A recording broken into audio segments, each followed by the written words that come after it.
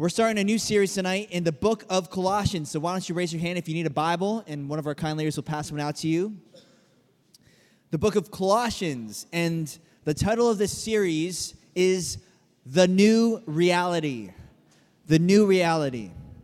We believe that God wants us to walk in a way that pleases Him by stepping out of the old sinful life that we used to live and walk into the new nature, the new life that He's given to us as a gift. Eternal life doesn't begin the day that you die. It begins the day that you accept Jesus as your Lord and Savior. And we're excited to explore that life tonight. So Colossians chapter 1, we'll start in verse 1. If you like taking notes, hopefully there's note-taking paper and pens that can come around as well. The title of this message is Don't Get Caught Off Guard. Don't get caught off guard. Colossians chapter 1. We'll be in verses 1 through 14 this evening. Colossians chapter 1, verse 1. Paul, an apostle of Jesus Christ by the will of God, and Timothy, our brother, to the saints and faithful brethren in Christ who are in Colossae. Grace to you and peace from God our Father and the Lord Jesus Christ. We give thanks to the God and Father of our Lord Jesus Christ, praying always for you, since we heard of your faith in Christ Jesus and of your love for all the saints, because of the hope which is laid up for you in heaven, of which you heard before in the word of the truth of the gospel, which has come to you, as it has also in all the world, and is bringing forth fruit, as it is also among you, since the day you heard it and knew the grace of God in truth. As you also learned from Epaphras, our dear fellow servant, who is a faithful minister of Christ on your behalf, who also declared to us your love in the Spirit. For this reason also, we also, since the day we heard it, do not cease to pray for you, and to ask that you may be filled with the knowledge of His will in all wisdom and spiritual understanding, that you may walk worthy of the Lord, fully pleasing Him, being fruitful in every good work and increasing in the knowledge of God, strengthened with all might, according to His glorious power, for all patience and long-suffering with joy, giving thanks to the Father who has qualified us to be partakers of the inheritance of the saints in the light. He has delivered us from the power of darkness and conveyed us into the kingdom of the Son of His love, in whom we have redemption through His blood, the forgiveness of sins. Let's pray. Lord, as we open up your word this evening, we thank you, Lord, that you are faithful, that you are just to forgive us of our sins, Lord. And not only that, Lord, but you've given us instructions on the way that we should live this life. And we pray, Lord, as we begin a study in the book of Colossians, that you would teach us, Lord, what that means to live into the new life, that we wouldn't get caught off guard and be deceived by all the snares of the enemy. So tonight, Lord, I pray that you do something special. I pray, Lord, if there's someone here tonight that isn't sure if you're real, Lord, that you confirm that to them. There's a person here that's looking for direction. Maybe their heart's burdened or heavy. Even right now, Lord, you give them the peace that surpasses understanding, Lord, that they would feel and know your love. In Jesus' name we pray. Amen.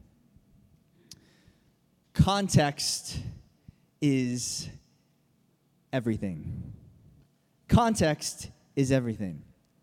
You guys know that what you say can be taken out of context.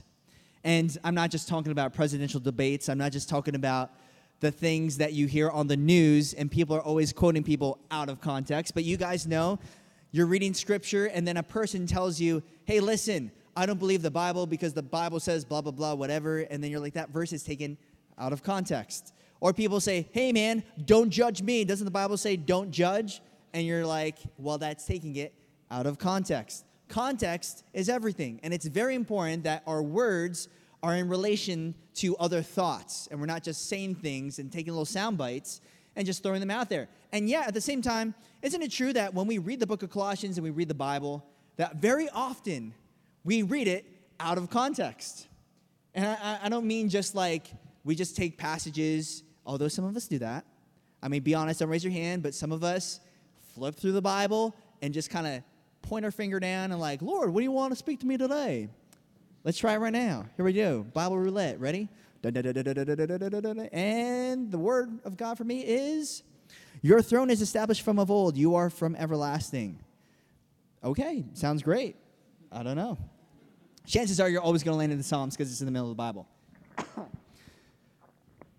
But many of us take the Bible out of context, and I'm not saying like we do Bible roulette. What I'm saying is we have no idea to whom this letter is written, what it is, what's its purpose. We don't even know what who the Colossians were. We don't know what the city's like. We don't know anything about this.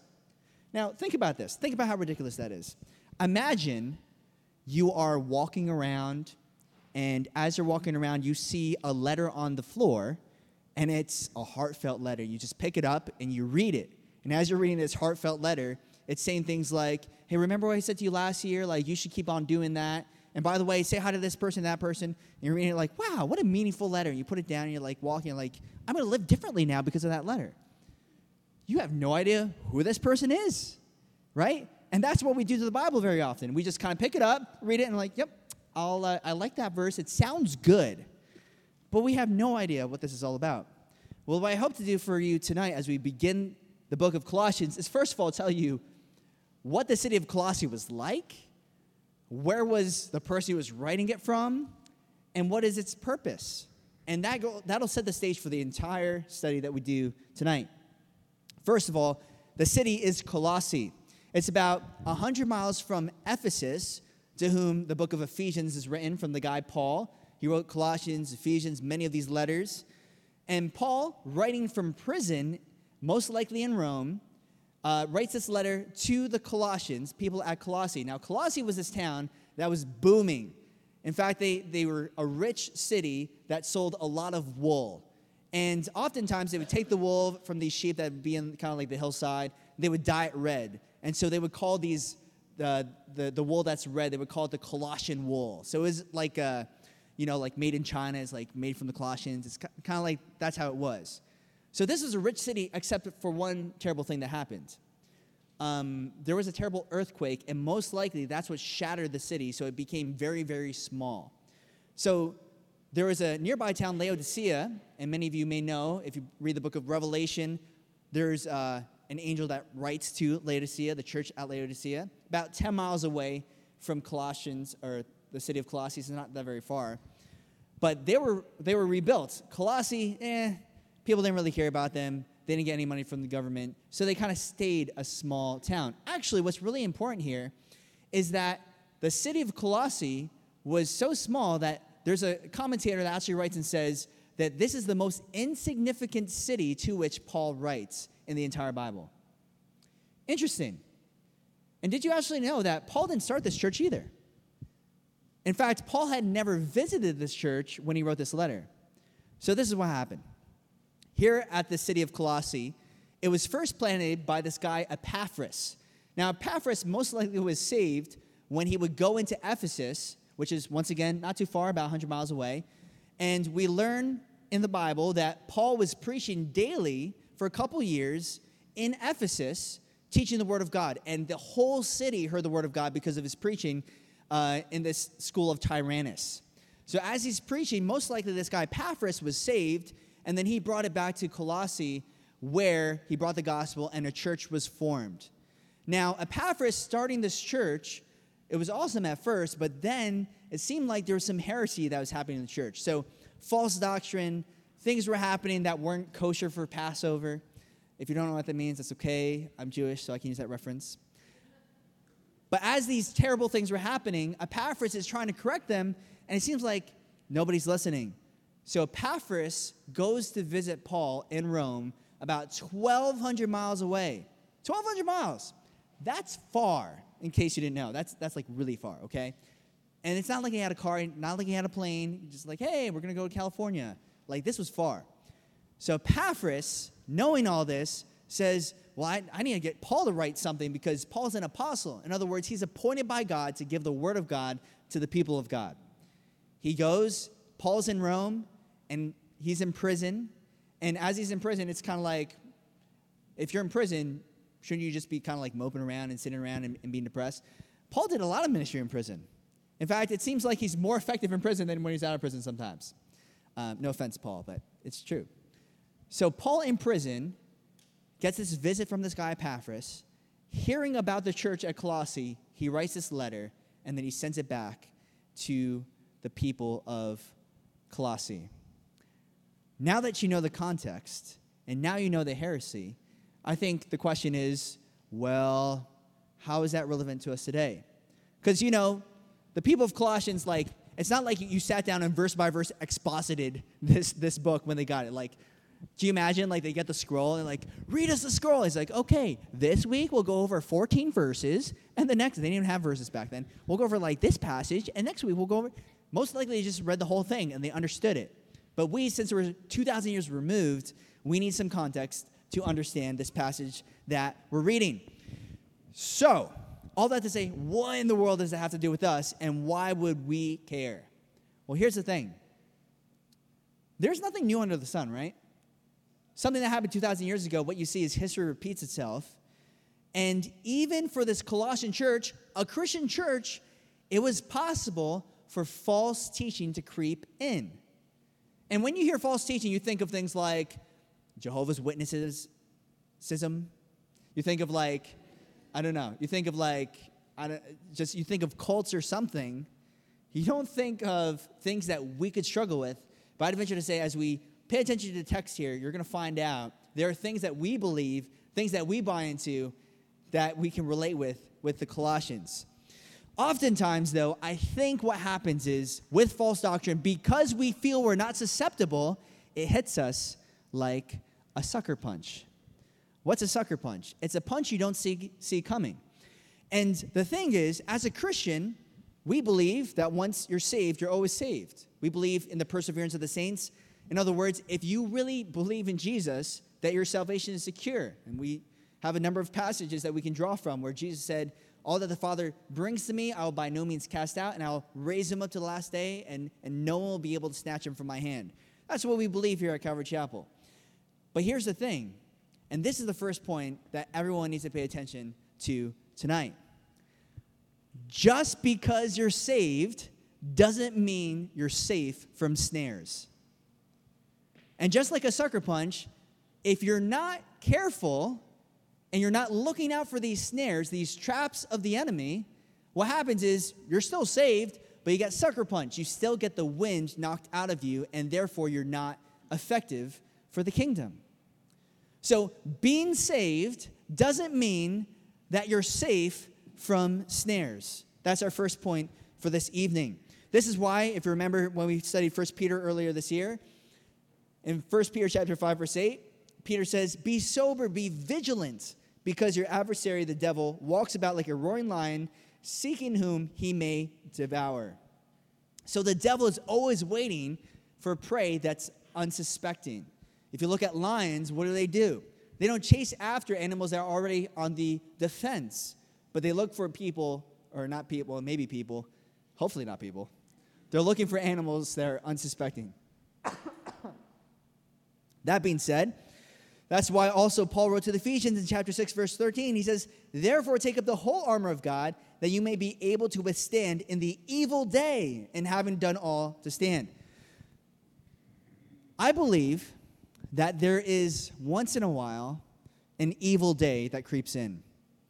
And Pastor Lloyd spoke on this before, but oftentimes what happens is, I think the enemy, one of his tactics is he's really harsh at first, tempts you a lot in this one area, and then kind of just holds back a little bit so that you think you're safe.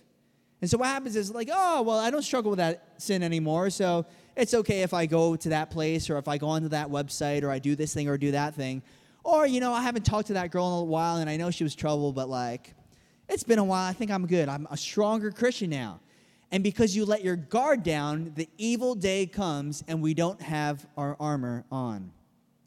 So it's a false perception that only weak Christians can stumble. Did you know that? That it's not just weak Christians that can stumble in the Christian life. In fact, what we see here is the Colossians had genuine faith. And look at verse 4. It says, Paul says, "Since we heard of your faith in Christ Jesus and of your love for all the saints, because of the hope which is laid up for you in heaven." So they had genuine faith, love, and hope. And in fact, doesn't Paul say in 1 Corinthians chapter 13, verse 13, "Abide in faith, hope, and love, these three, but the greatest of these is love." They had all three. And yet, Paul was still warning them in the rest of the letter that just because they had faith, hope, and love didn't mean that the enemy wasn't going to seek to devour them.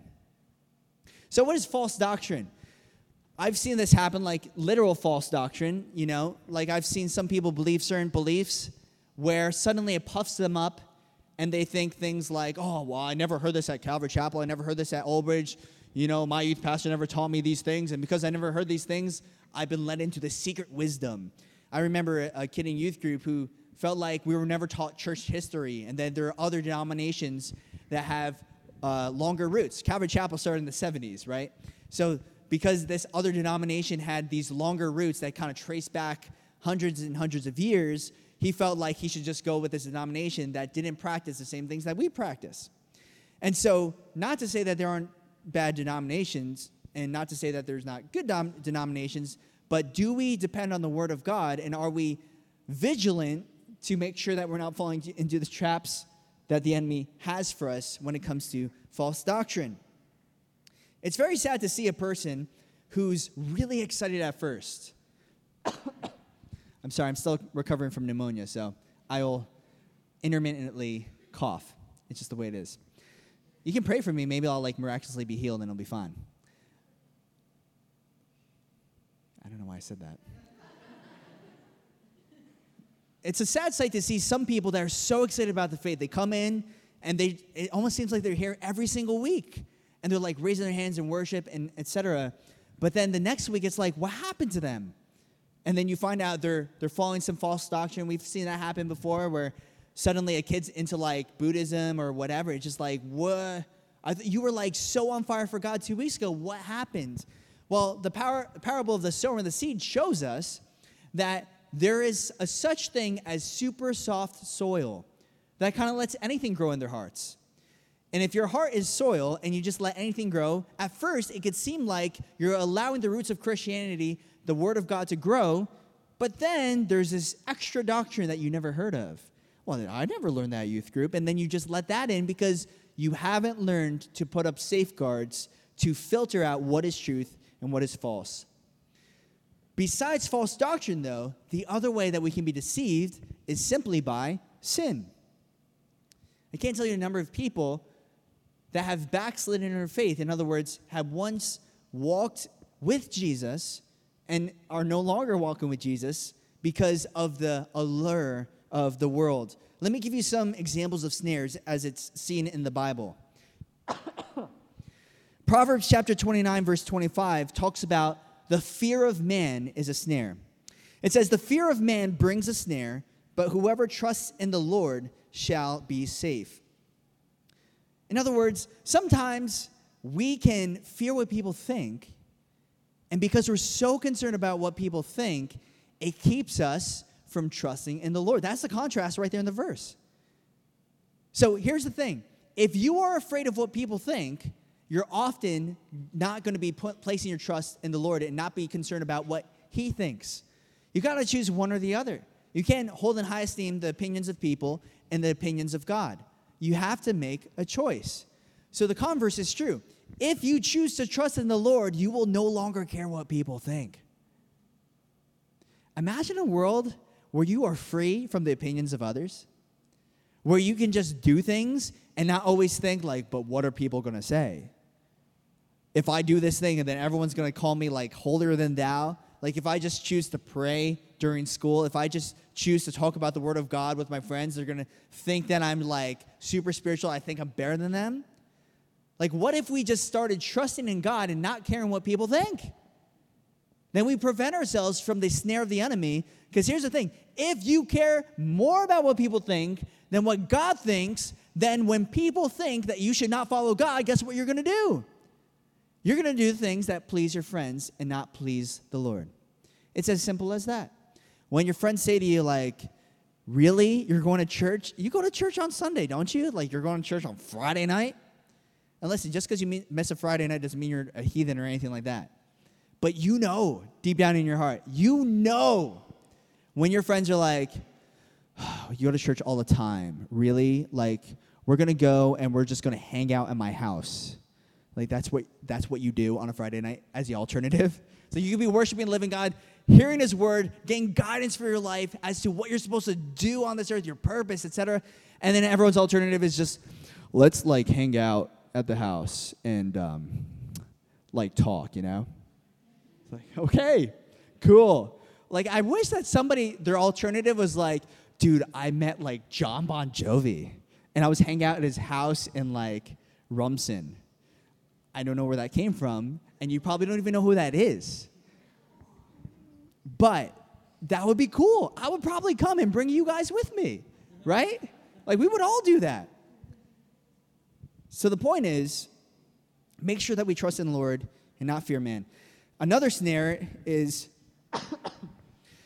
lust and toxic relationships. Ecclesiastes chapter 7, verse 26 says this, "And I find more bitter than death the woman whose heart is snares and nets, whose hands are fetters. He who pleases God shall escape from her, but the sinner shall be trapped by her." We all know that oftentimes it's the one compromising relationship. It's the one person that we're like, they're basically a Christian. They said that they're Catholic. They say they go to church once in a while. So it's they said they believe in God. Like, that's, what more can you want, right? It's like the demons in hell believe in God too. Like, oh, yeah, but this is a human. So that's better, right? We come up with all different kinds of excuses, but we got to recognize that if some of the most godly people in the Bible, Solomon, David, Samson, fell to sin in the form of relationship, what keeps us from falling in the same direction? We got to be very careful that we don't fall into the snare of lust or an inappropriate relationship. Another snare is a desire to be rich and successful. 1 Timothy chapter 6, verse 9 says this, "But those who desire to be rich fall into temptation and a snare, and into many foolish and harmful lusts, which drown men in destruction and perdition." So, here's what he's saying. He's saying, listen, if you desire to be rich, nothing wrong with being rich. Like, you got a lot of money, cool. God's blessed you, use it.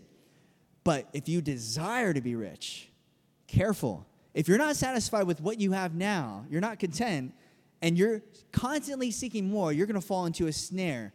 And before you know it, what happens is you're chasing a job that makes a lot of money. I know, once again, countless people that no longer fellowship with other believers. They have a personal relationship with God, right? Like, oh yeah, I still pray once in a while. I still read like once a year. But what happens? They let a job take the place of relationships with other Christians, with relationships with God. And so they stop coming to church. They stop reading their Bibles. They stop praying. They stop enjoying the fellowship of other believers. And it also is a snare. So Paul starts off saying, listen, I'm going to thank God for what he has done in you, that you have faith, you have hope, you have love, and your hope is laid up for you in heaven. And so he starts talking about all the good things that have happened. And so he starts to give us some ways that we can safeguard ourselves from these deceptions, from these snares. And he hints at the first one in verse 7. Look at verse 7. He says, after he says, "Grace to you, peace, and thanks, and awesome, God's awesome," he says this in verse 7. "As you also learned from Epaphras, our dear fellow servant, who is a faithful minister of Christ on your behalf, who also declared to us your love in the Spirit." So what he says here is, listen, I know that Epaphras has been faithful. He's been faithful to minister to you, and he's brought the word of truth to you. And so what he's basically doing right here, as Paul as an apostle sent by God, ordained by God, he's saying that guy Epaphras, the one that's at your church, he's a guy that you can trust. I know maybe you didn't agree with him. I know that when he was at your church, there were some heresies that happened and things that you disagreed on. But this guy, he's the real deal.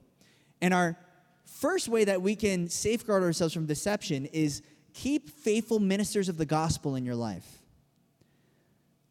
Keep faithful ministers of the gospel in your life.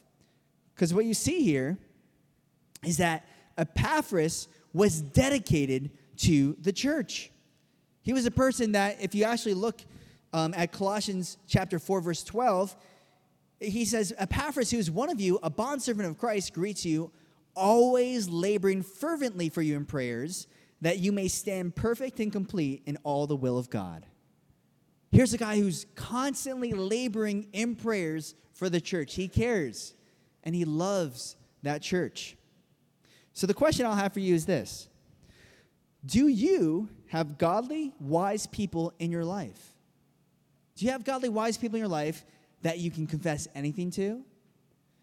That you can ask any question from?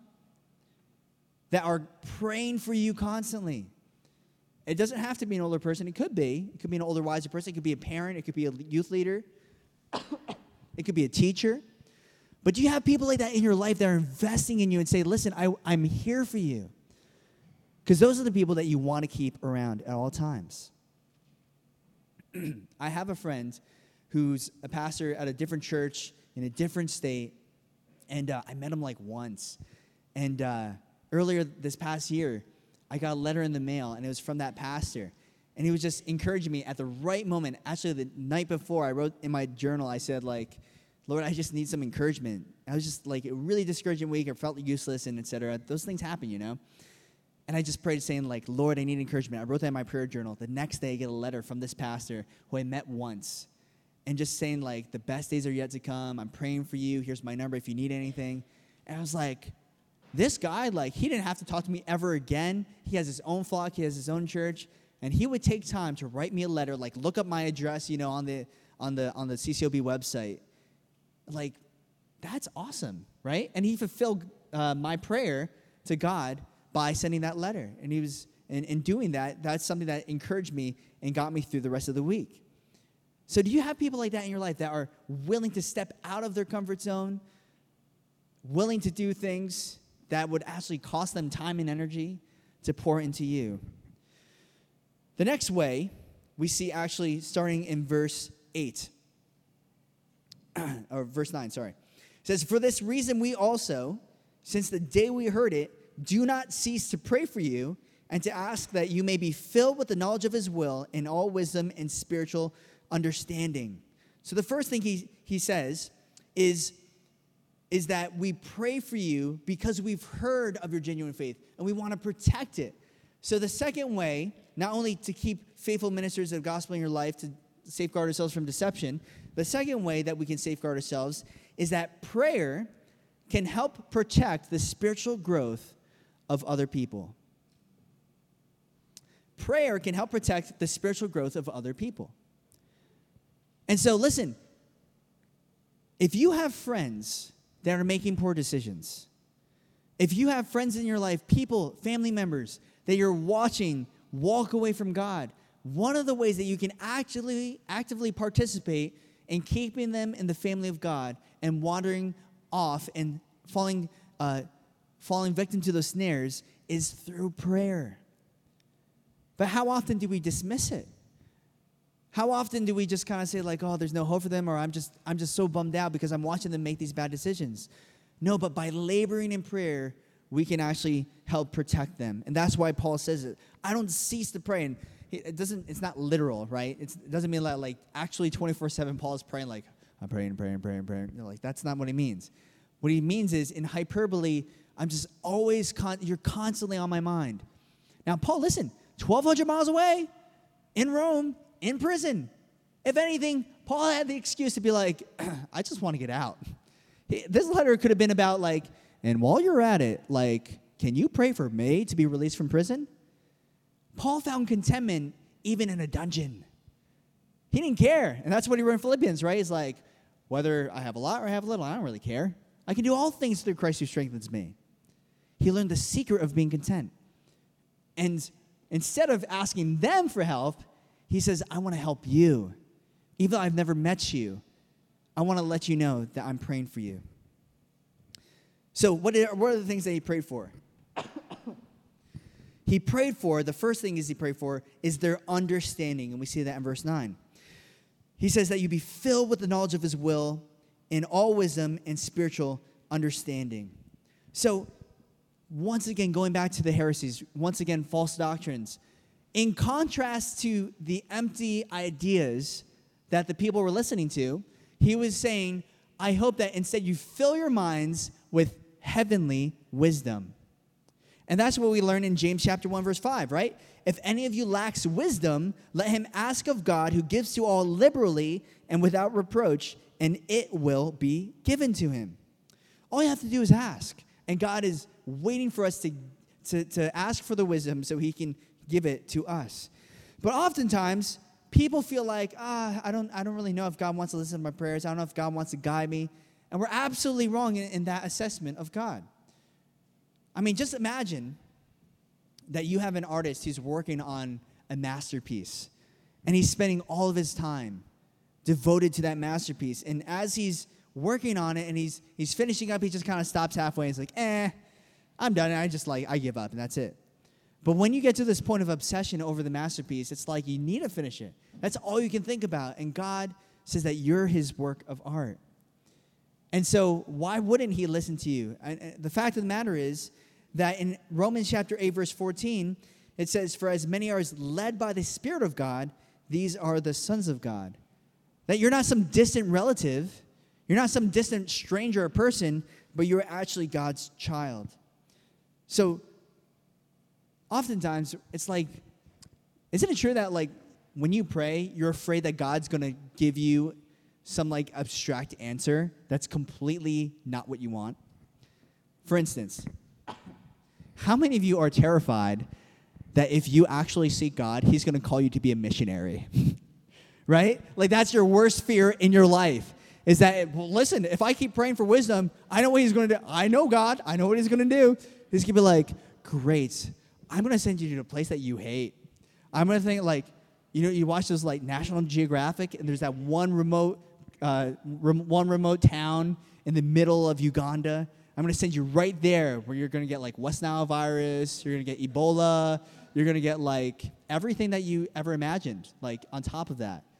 But you're going to do it for me, and it's going to be awesome. Like, I used to think that. It's just like, oh, Lord, please don't call me there. Please. You're just praying. Here's the thing. If God calls you to do something, it's because he made you to do it. And so as you actively participate in the thing that God calls you to do, you're going to get that feeling. You're going to be like, I was made to do this. You're not going to be like suffering emotionally. I mean, you might suffer emotionally a little bit, but you're not going to be suffering in your soul because that's what your soul was created to do. I mean, it's only natural, right? There are certain things that just come natural to certain people. And when you, like, even if you love a sport, there are some sports that just come natural to some people and some sports that don't come natural to other people. I love to rock climb. You guys know it. I loved to play basketball, but back when I could play basketball, now I'm terrible. I'll never be good at golf, ever. I just know it. I went out once upon a time, like maybe 5 years ago, with my friends. Dave was actually there. He can witness this. I just like stiffened up so much, and I had no fluidity, and I just could not hit the ball. Like, we're just trying to tee off. I could not do anything. And there are some sports I wasn't, I'm not good at. There's some things that you're not good at, but there are other things that you're just natural at. And that's because God has created us different to do certain tasks and certain work. And so once again, if God is calling you to do something, better believe that you're going to enjoy it because you're going to feel fulfilled, not only in your life, but also in your soul. So, understanding wisdom, it's okay to pray for it. God's not going to give you something that you're just like, why? Why am I doing this? In fact, what I'm going to say is anything that you seek for yourself in the world is never going to actually fulfill you because you're making it up as you go along. You are trying to figure out what you're supposed to do. And what makes you think you have more wisdom than God? What makes you think that you actually know why you were created more than God did? He designed you. He has all the knowledge of the universe. So then the next question is, okay, what is worldly wisdom? What is the worldly wisdom that we're supposed to watch out for, that we're supposed to avoid? I'll tell you one thing. How about security is found by going to college and getting a good job? That's worldly wisdom. And I think that worldly wisdom, honestly, is preventing a lot of people from taking risks in this life. Preventing a lot of people from going on mission trips. Well, I can't go on a mission trip. I need to save money for college. Like, cool, save money for college. But what if you just started sending out support letters and said, like, I'm going to go and believe that God's going to provide. I'm going to be diligent. I'm not going to sit around and just like send money down and like waiting for the heavens to open up and like dollar bills to float down. Or like even better, like the country you want to go to, like the DR, you're waiting for like pesos to come down. Like it's a sign and it's the money. Instead, being diligent, being faithful, and saying, I'm going to work as hard as I can and going to believe by faith that God's going to supply the rest. I mean, how exciting would that be if that actually happened, right? Like you said, by my calculations, if I go on this mission trip, I will come up short by about $500. But I'm still going to work as much as possible. I'm going to pray. I feel like God's calling me. I'm going to go. What's the worst that can happen? The church sues you for $500? No. Like, talk to me and we'll figure it out. But the point is, do you take steps of faith? Are you willing to say, like, I don't want to listen to wisdom of the world. I want to listen to what people say. I want to listen to what God says. Here's another source of worldly wisdom. How about cutting corners? How about getting paid under the table, not paying taxes? How about listening to or downloading movies illegally or borrowing someone else's Netflix account? Or, I mean, everybody does it, right? So it's like, it's got to be fine. I mean, that's the way it's smart. I'm saving money, and I'm going to use that money to tithe. Duh. Like, obviously. All I'm saying, I'm not here to convict you. That's God's job. What I'm here to do is just ask the question, are we listening to worldly wisdom? Are we listening to wisdom that's from above? Here's the thing. I don't want to be legalistic. I don't want to say, like, this is the purpose of you being here tonight is for me to make you feel bad and tell you all the things that you're doing wrong. But I want to ask you the question, because here's the thing. This is what it easily turns into. Are you listening to secular music? Are you listening to, like, Chris Tomlin 24/7? And if you're not, then you're in trouble. That's not what I'm saying. Like, my poor friend, one of my best friends, like, because he went on a summer retreat, the guest speaker was saying, like, throw out all your secular music. And he had so many CDs, because remember, we didn't have, like, Spotify back then or whatever. He took all of his music collection, every bit of secular music, and threw it out. And to this day, he's like, oh, man, I regret it so much. I'm not saying that's, like, that might have been the good thing. I don't know. But here's the thing. It's not so much don't listen to music that's secular. The question is, what does your heart like to listen to? That's what you got to be careful about. Not so much like, are you making sure you're not listening to anything that's bad and has curse words and whatever? The question I would ask is, what do you find that your heart likes listening to? Because maybe there's nothing wrong with the lyrics. Maybe there's no curse words.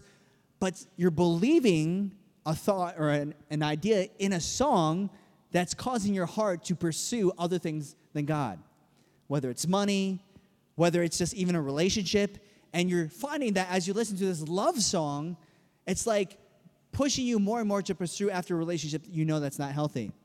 It's like watching those movies where you really believe that the person that's best friends with the girl is going to suddenly, like, the girl's going to turn around and be like, and you are the one that I love. It doesn't work, ever. And you're just going to waste time.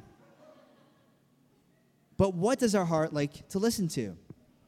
So he says, correct understanding, which leads to a straight walk, for their character itself to be formed. And so he says in verse 10, that you may walk worthy of the Lord, fully pleasing him, being fruitful in every good work and increasing in the knowledge of God. So a correct understanding will lead to a worthy walk, to be able to walk in such a way that pleases God. And that's why Paul writes to the Corinthians in 2 Corinthians chapter 5, verse 9. He says, therefore we make it our aim, whether present or absent, to be well-pleasing to him. And that's how you eliminate every gray area question. So anytime someone asks, is it okay to smoke cigarettes? Is it okay to vape? Is it okay to listen to secular music? All those great questions, here's how you answer it. Are you aiming to please God?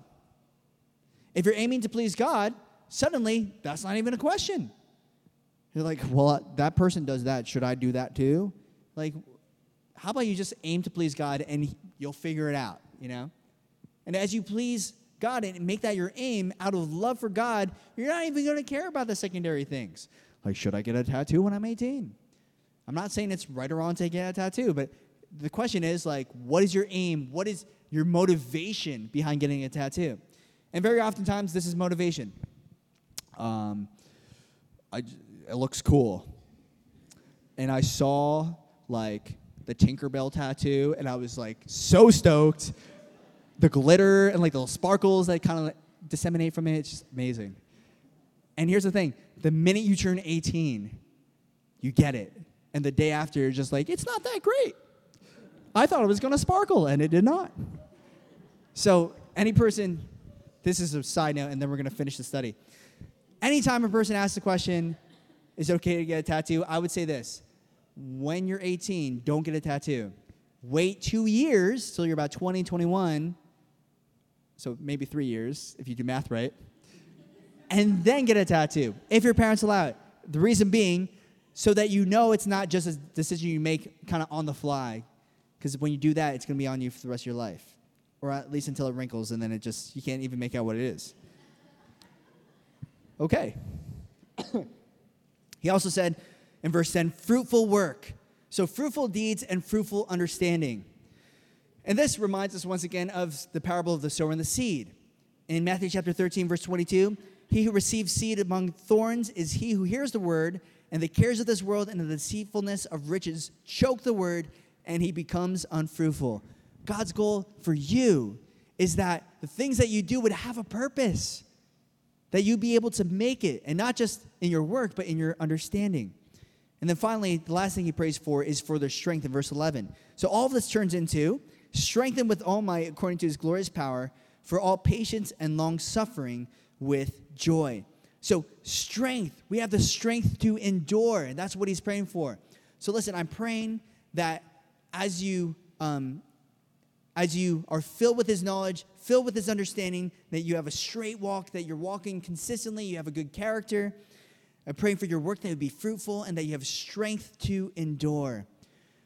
How many of us, if we're honest, are ready to give up in the good work that we're investing in because we don't see any fruit? How many of us, and maybe you've been serving in children's ministry, and you're just like, I'm exhausted. These kids are exhausting. At first they were really cute, but like, they're crazy. And you're ready to give up. Here's the thing. So many of us forget that much of the work of the Lord is seen in the future, not in the present. And if we're just willing to sow seeds and say, Lord, you're going to bring the increase. I'm going to wait on you. And that's why we need the strength of God to be patient and long-suffering with joy. To say, I can wait. It's okay. I don't need the rewards right now because I know that's coming by faith. And maybe this has to dealing with other people too, right? Long-suffering, being able to deal with other people, long-suffering. So what does that look like? Well, how long-suffering was Jesus? How long-suffering was God in the Old Testament before he judged nations? Sometimes it took like 500 years before he judged nations. That's the kind of long-suffering that God wants to give you. But I don't live for 500 years. How will I be able to judge them? Exactly. That's the point. That's why God says, vengeance is mine. I will repay. You sit back and you relax. You be patient. And you can have joy when you hand it over to God. And then lastly, he says, giving thanks to the Father who has qualified us. Our qualification doesn't come from ourselves. It comes from God. How do we don't earn salvation. It's God who gives it to us. And that should bring constant thankfulness. And when we are constantly thankful for what God has done, it reorients our priorities. Like suddenly, I don't really care about success. I don't care about riches. I don't care about anything really. Like I'm saved. Goodness gracious, I am going to heaven one day. I'm not going to go to hell. And when you are thankful for what God has truly done in your life, not only did he save you in the future, but today he wants to give you a life abundant with joy. Suddenly everything else doesn't really matter. In conclusion, he says this in verse 13. He has delivered us from the power of darkness and conveyed us into the kingdom of the Son of his love, in whom we have redemption through his blood, the forgiveness of sins. I love that phrase here, and he's about to go into this kind of poetic song right after that. But right here, what's really important is he talks about how God has delivered us from the power of darkness. And when I hear that phrase, here's what I think about. So constantly having gratitude, thankfulness for what God has done can be hard unless you actually take time to think about like what God actually did for you. The power of darkness. When I think of the power of darkness, I think about when Jesus was being delivered to the Sanhedrin. In Luke chapter 22, verse 52 through 53, it says, Jesus said to the chief priests, captains of the temple, and the elders who had come to him, have you come out as against a robber with swords and clubs? When I was with you daily in the temple, you did not try to seize me, but this is your hour and the power of darkness. You see, just as, everyone pay attention, everyone look up here. Just as Jesus was constantly just ministering to people and all those things, but it was at nighttime that people had clubs, had spears, they were ready to crucify him, and they were ready to take him in, although he wasn't going to fight back. They came as a thief. They came to rob him. They came to sneak up on him. They trapped him. Judas betrayed him with the kiss. That's how the enemy wants to treat you. That he would sneak up on you when you least expect it in the middle of the night, that he would come upon you, and that he would have you fall into the snares of the enemy. But the good news is that God has delivered us from the power of darkness. Amen? And that's why we can believe in him, because we have been delivered from the power of darkness because Jesus was delivered into darkness and conquered darkness on the cross, cast it out so that you and I don't have to worry about it. See, we never have to experience the hour of the power of darkness because Jesus had already. And if we constantly remember that and have the gratitude and thankfulness that we don't have to walk in the darkness, but we can walk in the light, it will help us step into that new reality. Let's pray.